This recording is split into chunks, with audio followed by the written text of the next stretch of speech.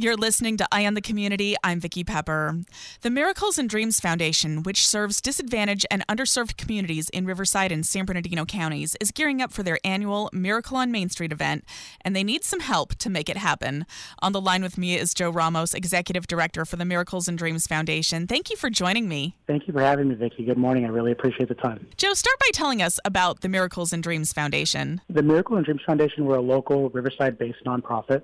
And like you mentioned, our goal is to really reach out and help the low-income, the underprivileged in the community, especially during the holiday season. And we just want to make sure that, we're that resource to people who need it and to the local Riverside community and beyond. We serve the Inland Empire, but we're starting to branch out into LA County, San Diego County. So we just want to be that purpose and fill the need wherever we can in the local community. Kind of your signature event is Miracle on Main, which is coming up on Sunday, December 12th. Tell us about that. Yeah, absolutely. Miracle on Main Street is how we all started. That's how the foundation even came to be. This year is going to be our 9th year, and because of the year-over-year growth of Miracle on Main Street, that's how the foundation formed. But to give you a little background on Miracle on Main Street is going to happen this year in downtown Riverside on December 12th. And we're going to be returning to a live in-person event, so we're really excited about that. After COVID last year, we had to do a drive-through version of it, so a little bit of a stripped-down version, but we were still able to get out there and give back.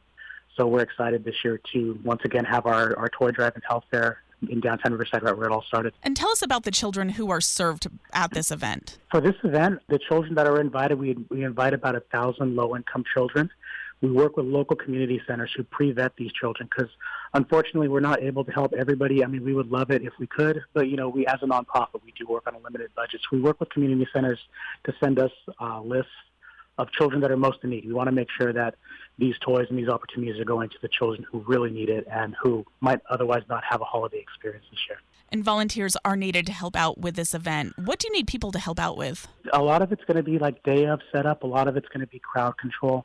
And, just to to talk about the volunteers really quickly, we do a lot of work through our fundraising efforts, a lot of promotion, a lot of events. But one thing sometimes that, we forget to mention is that without our volunteers, none of this is possible.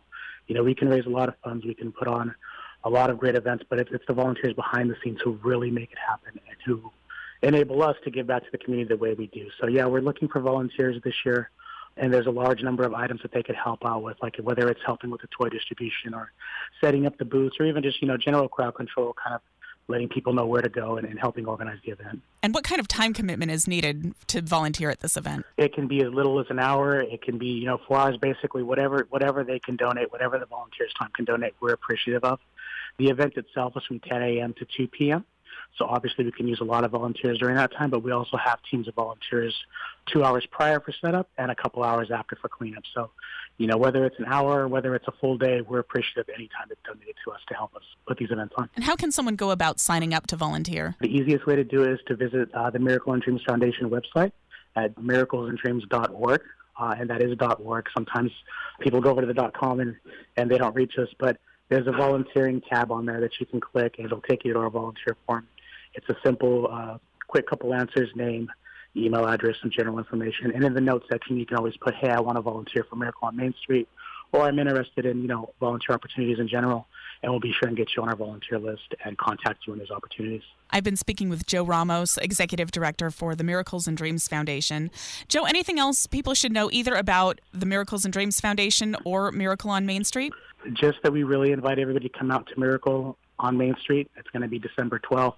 It's our signature event. We're looking forward to doing it bigger and better this year. We're returning to in-person, so we're so excited. The health fair is open to the public, so, please come out and visit us. We have a lot of great partners this year. IEHP is going to be on hand, Northgate Market, Borrego Health. So there's a lot of resources available for families beyond just the toys and things like that. There's a lot of opportunities for the teen zone. It's just going to be a great time for everybody, so we hope you come out and visit us. Thank you so much for talking with us today, and I hope you have a very successful event with Miracle on Main on Sunday, December 12th. Thank you so much, Vicki. I really appreciate the time and the opportunity.